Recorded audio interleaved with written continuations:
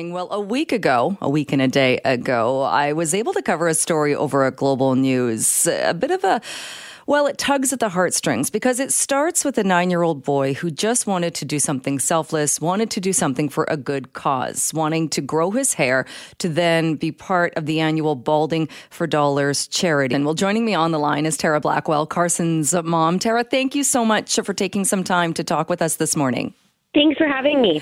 When I hear him say, I'm doing this for my mom and dad, it doesn't bug me that much. It breaks my heart a little bit. I know. He is such a trooper. He's probably one of the strongest human beings I know. And the fact that he's 9 is just mind-blowing to me. So back up for people who haven't heard this story before. We know that Karsen started growing his hair for Balding for Dollars to donate it in May. So what was happening?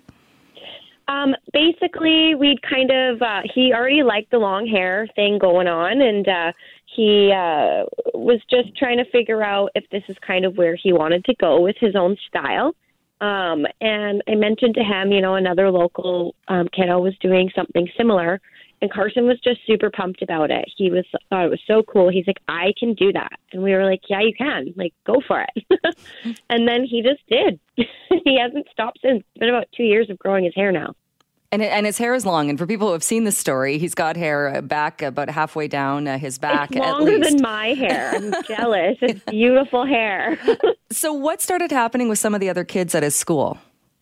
At the skate park and at school, people started to refer to him as Caitlin instead of Karsen. So that was kind of hard for him. He tries to walk away and ignore it, but he also wants to be a boy and to not let people pick on him and pick on other people. But it's been really hard to see him come home sad when he's trying to do something that's so sweet. And so that's why we've decided to cut it early. We're cutting it today, actually, which is a big deal. It's a very, very exciting day for us. Yeah, definitely. We'll talk more about that coming up today. So it sounds like he's putting on a pretty brave face about this, saying it doesn't really bug him. But it sounds like maybe it does bug him a little bit more than he's letting on. It definitely does. He just, he puts on this strong front because I don't think he likes to see other people hurting for him. And that's kind of where his dad and I were at, and his stepmom, and we were just kind of, it's sad to see your kid come home crying and not to know exactly what you can do to make that better. And so that's why we've decided to cut it early. And I think it's going to be a good thing for him. But like he said, he's going to do it again. He's not stopping. He's just cutting it and going again. And what happened with the kids who were doing this? Because Surrey, like every other school district, has a very strict anti-bullying policy. I know you had mentioned the principal at the school is great. You were going to be meeting with them. What about the kids? Has there been any follow-up with these kids as to why they were doing this or to make them stop doing it? Actually, I don't even think that some of them realize that the way they're bugging him hurts so much. I think they just think they're being funny and silly and goofing around. But it does hurt. Words do hurt. No matter what people say, sticks and stones, that's a good saying and all, but words still hurt. And so it's really cool that we've had actually a couple parents and kids write letters to Karsen just saying, hey, you know what, man, I'm really sorry. I didn't even realize that what I was saying was having that effect on you. One little girl, she's such a sweetheart. She's donating her birthday money. She has $100 in birthday money, and she wrote him a letter, and she's donating that, and that's her apology. And Karsen's just over the moon. He was blown away. I was blown away. What a sweet kid, amazing parents. That's the kind of stuff we're hoping to see. We're hoping that this is going to unite everybody and bring everybody together instead of causing division. Absolutely. Did he consider at all after the story aired or after this got out there, like you said, maybe some of the kids didn't even realize how hurtful they were being? Did he consider continuing on and growing his hair until May? Yes, he definitely did, but we had already set up the hair cutting, and this whole weekend is all about Karsen. So he's just having an adventure weekend to make him feel super, super special and super important. And he would keep going. He would 100% keep going. But we're not going to let that happen right now.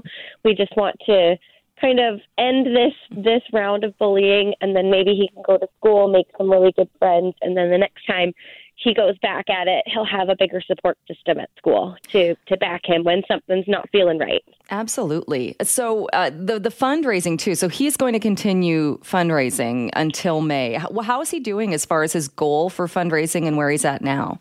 So I just started to collect the e-transfers. He's at about 9,135. Wow. I know.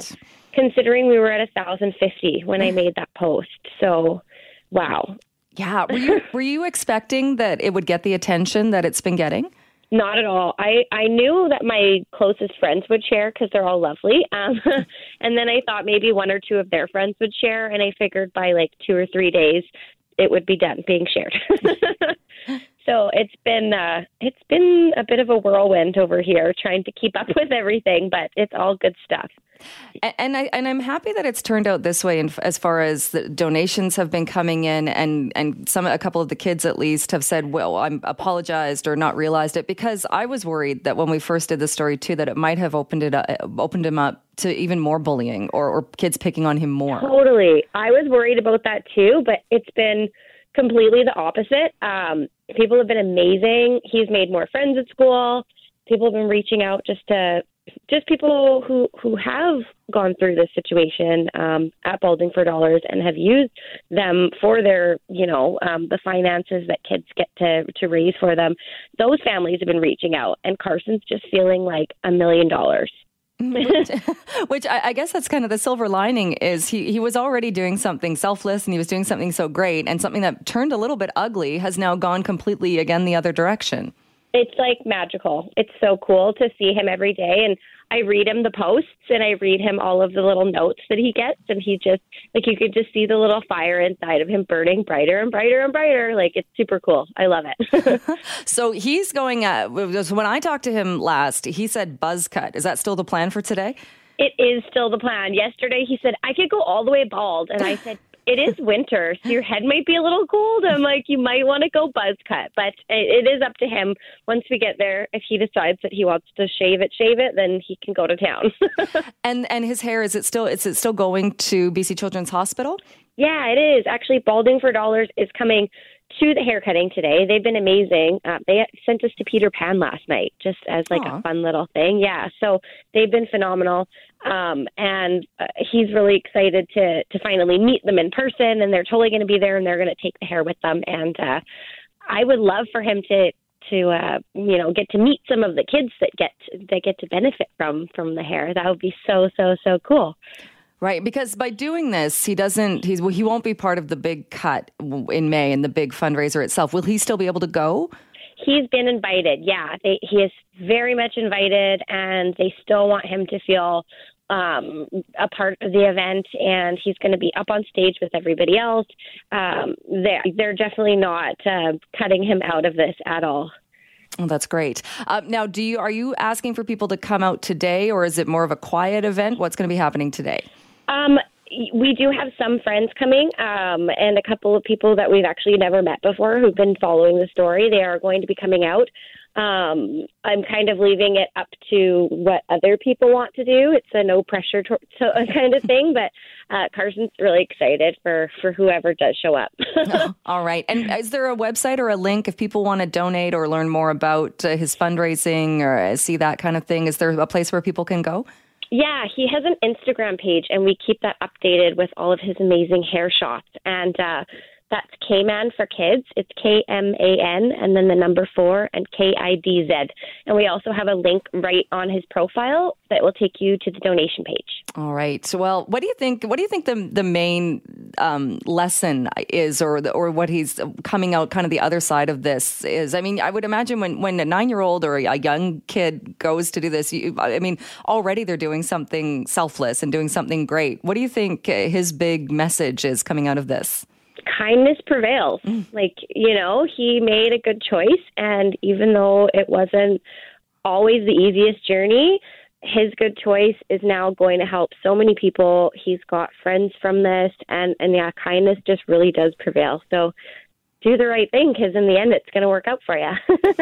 All right. Well, that's a great message. Tara, thank you so much for joining us today, and good luck on the haircut today. I'm sure there will be some TV cameras there as well. It will be a great event, but thanks so much for joining us to bring us up to date. Thank you for having me. Have a great day. Well, when NASA launches the first mission in its next phase of lunar exploration next year, there's going to be a big contribution from Canada.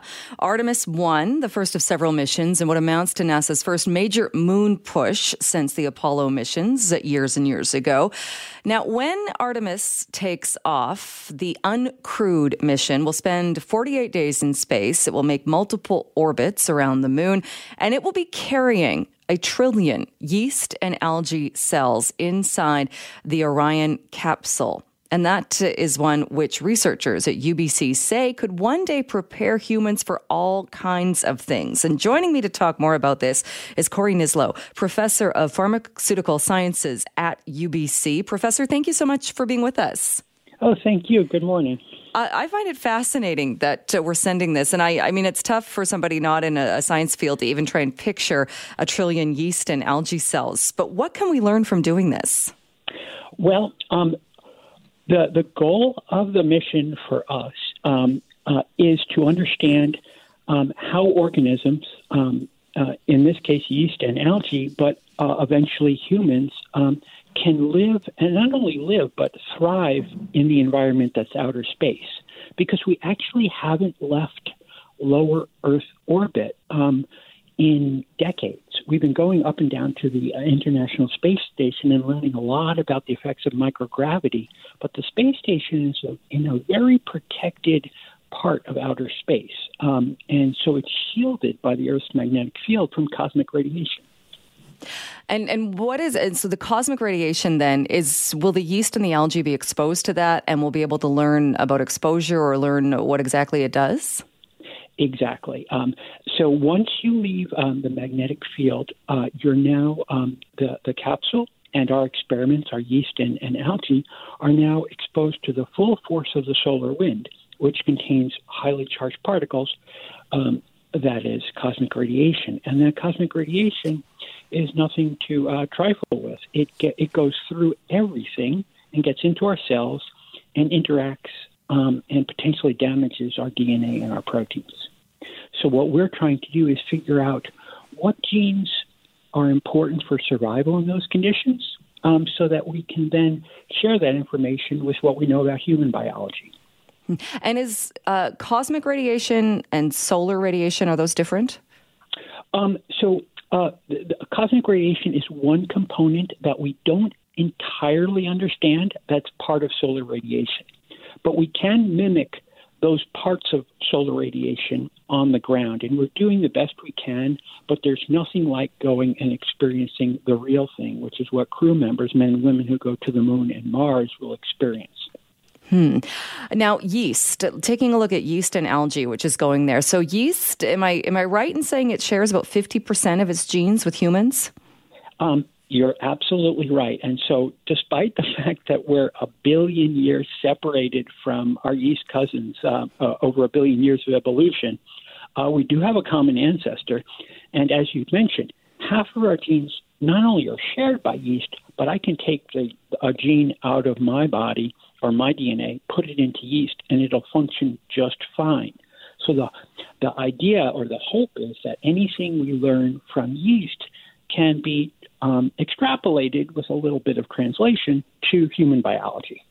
So if the yeast is damaged, or if the genes in the yeast are damaged, or how they stand up, we should get a better picture on how humans would stand up? Yeah, the logic is pretty straightforward. We look at what genes are important in yeast and algae. We find their counterparts in human cells, and then we see what can we do to boost the activity of those human genes, either with drugs, therapeutics, or exercise, or food, any way to boost the activity and provide a countermeasure, a natural countermeasure to crew members. And is it the same type thing with algae? Are we learning the same kinds of things? Well, algae, we're also about 1 billion years apart from algae, but we have an additional request of the algae, and that is when we go on these long, multi-month, multi-year missions, we're going to need to bring food and fuel. Make food and fuel. And algae are probably the best fuel makers on the planet. So if we can learn how algae thrive in space and what genes are most important for fuel production, we'll be better suited for those longer missions. And you mentioned, too, that we were not able to really replicate cosmic radiation or make it here to figure out exactly what kind of an impact it has or what kind of effect it has. So have we tried to do that, or are we trying to do it on Earth but just can't? We're trying, and it's not a matter of we can't.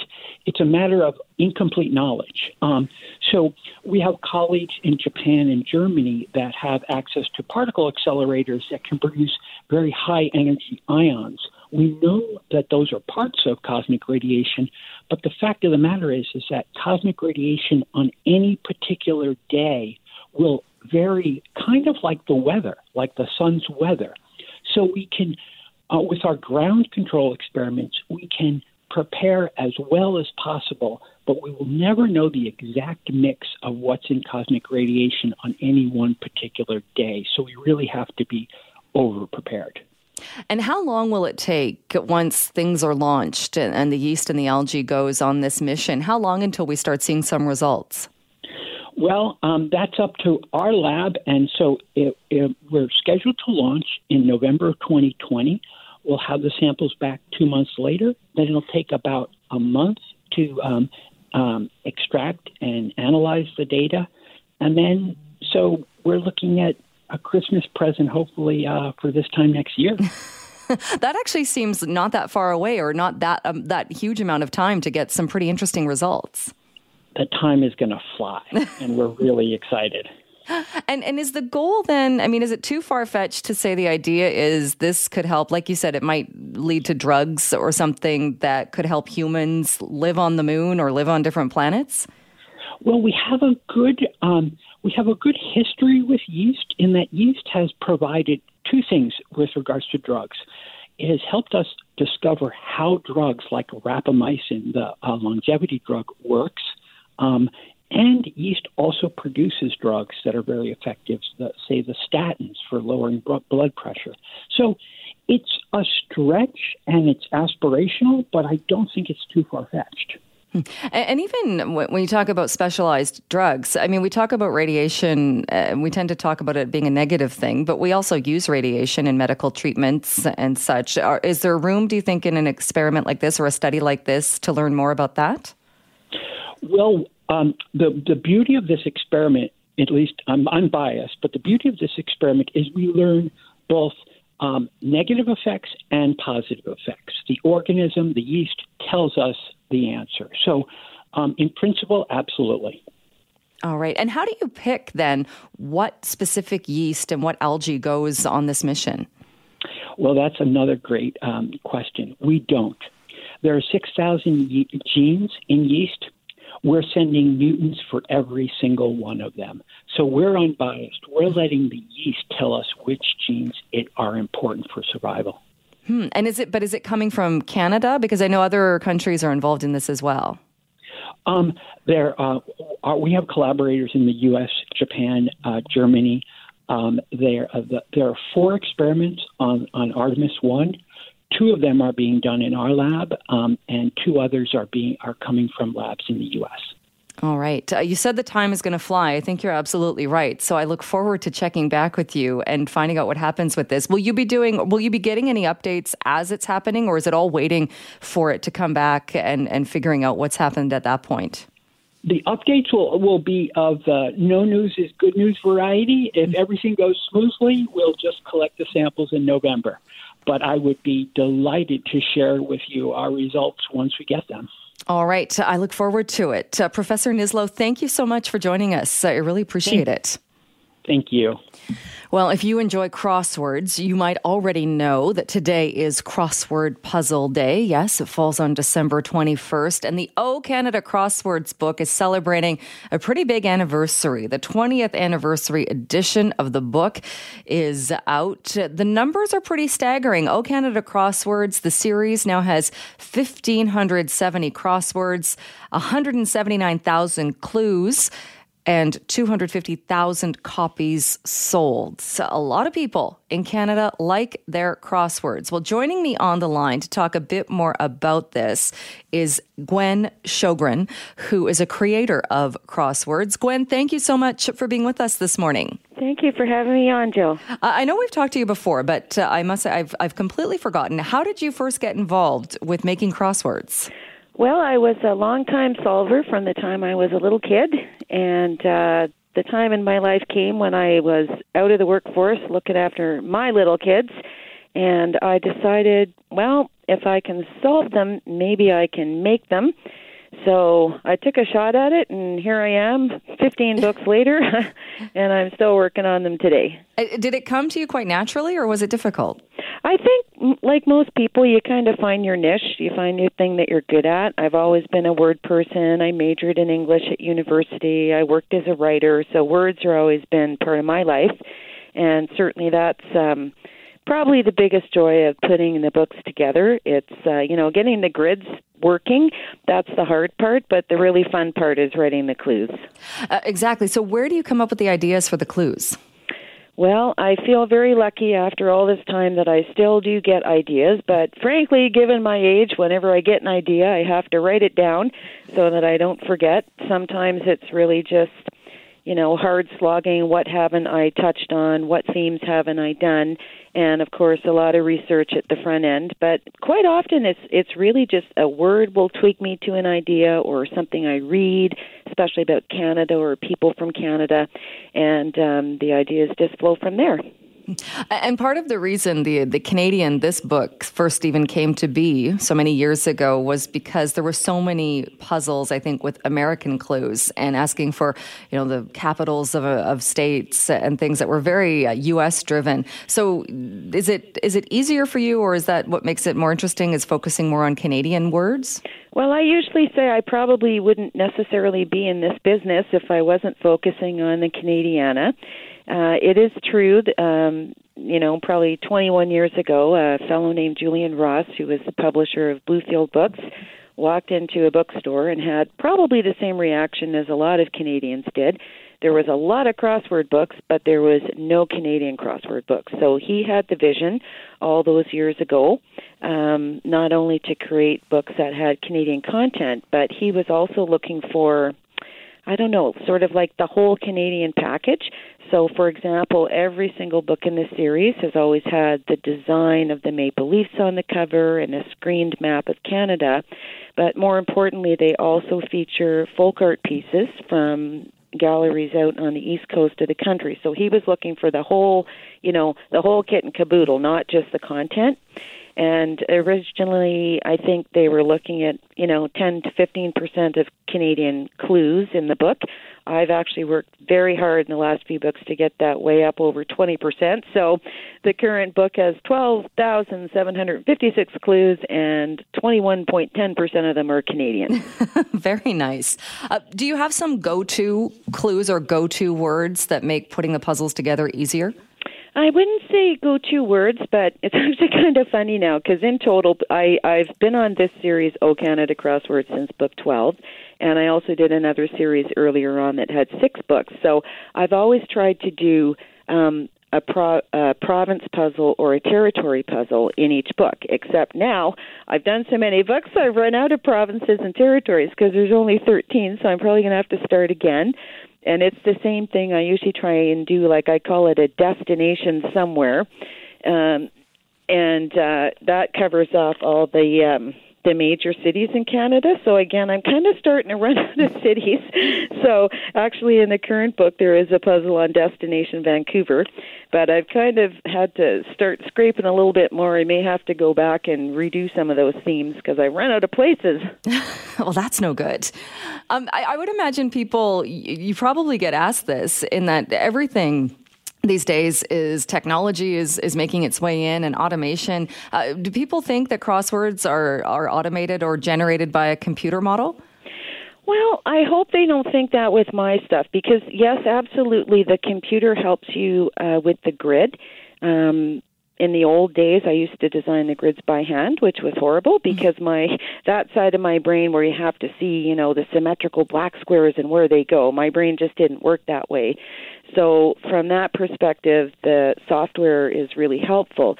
But the software doesn't think of the themes for you. And it's true there's a lot of built-in clues in the software for all the words in the database, but I try not to use that so often because it's not very much fun, and it won't be Canadianized. Right, of course.